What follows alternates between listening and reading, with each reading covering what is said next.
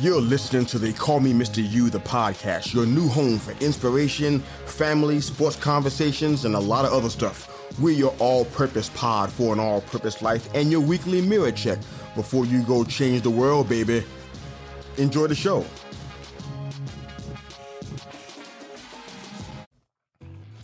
Hey fam, it's Mr. You.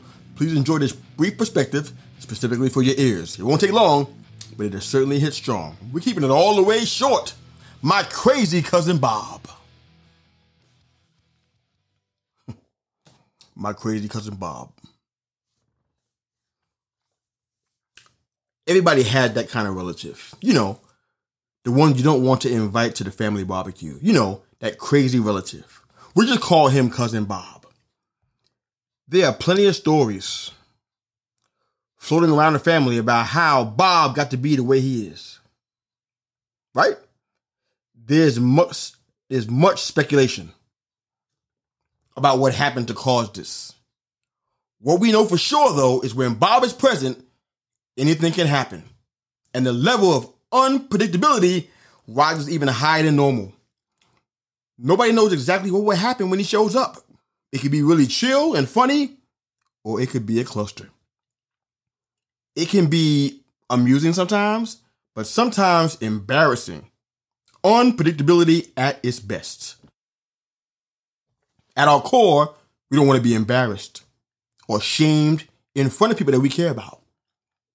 Our reputation is something we hold on to with a white-knuckle grip. We will always save face if at all possible. If we can get the last word and the final say, we'll graciously accept that honor. After seeing some instances of what could happen and how they could wreck the comfort of the family, I'm sure many family members decided that it would just be easier to not invite Cousin Bob at all. Send out all the emails and the phone calls, but just don't tell Bob. Keep him off the email blast. Don't share the date or the time with him, and hopefully he won't find out about it and he won't show up. If everybody keeps a lid on this and sticks to the plan, the gathering should be drama-free, right? Then the gathering happens, and guess who still shows up? Miraculously. Yep, you guessed it. Cousin Bob.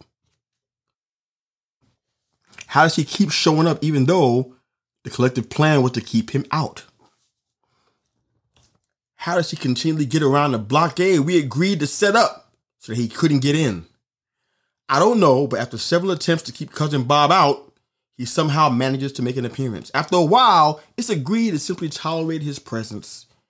Rather than trying to keep him out, just tolerate him.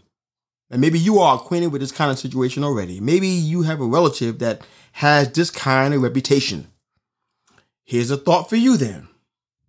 Fortunately and unfortunately, art imitates life.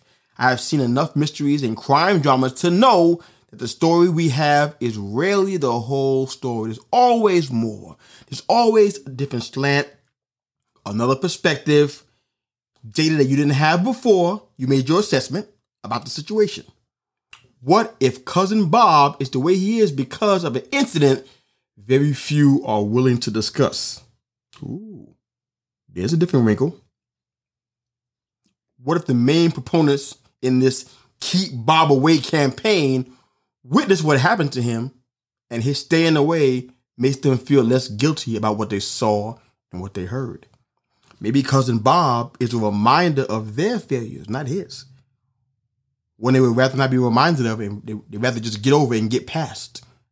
Every time he shows up, they feel guilt and shame because of what they did or didn't do. What if Cousin Bob remembers more than his relatives think that he does? And they live in constant fear that one day, in front of the family, at the gathering, he's going to blurt it out. Tell everybody what he knows to their embarrassment and to their shame. Especially of those that were involved. See, now, Cousin Bob isn't just crazy Cousin Bob anymore, is he? Now he's your relative who has gone through something unspeakable. We put labels on him and called him crazy, but was he? His penchant for liquor may be his coping mechanism because he couldn't afford therapy. Here's your homework as we close out this episode for today. I want you to think really hard about this one. This is a short, but it's a serious. What are the things you have classified as absolutes and definites? Things that you refuse to move off of, positions, ideas, understandings, viewpoints you refuse to hear anything about from anybody, no matter who it is. You refuse to make a change in those areas. What are the assumptions that you repeated to other people, never really knowing if it was accurate or not? What was filed under harmless gossip, but it was harmful, and people were hurt by it? Have you dealt with that? What is that thing that you would rather not deal with? It's easy to push it away and not deal with it at all. As long as it remains unaddressed, there's always an avenue for it to rise up at the most inopportune time and shame and embarrass you. If it's not Crazy Cousin Bob, it'd be something else. Keeping it all the way short. Coach out.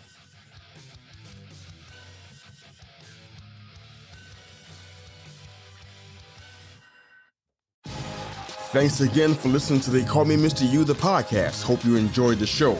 Please like, share, and subscribe to our YouTube channel for all of our full-length live episodes. And of course, if you're an audio listener, wherever you enjoy your podcast listening, you can find They Call Me Mr. You, the podcast. Hope you enjoyed the show. Go change the world. Coach out.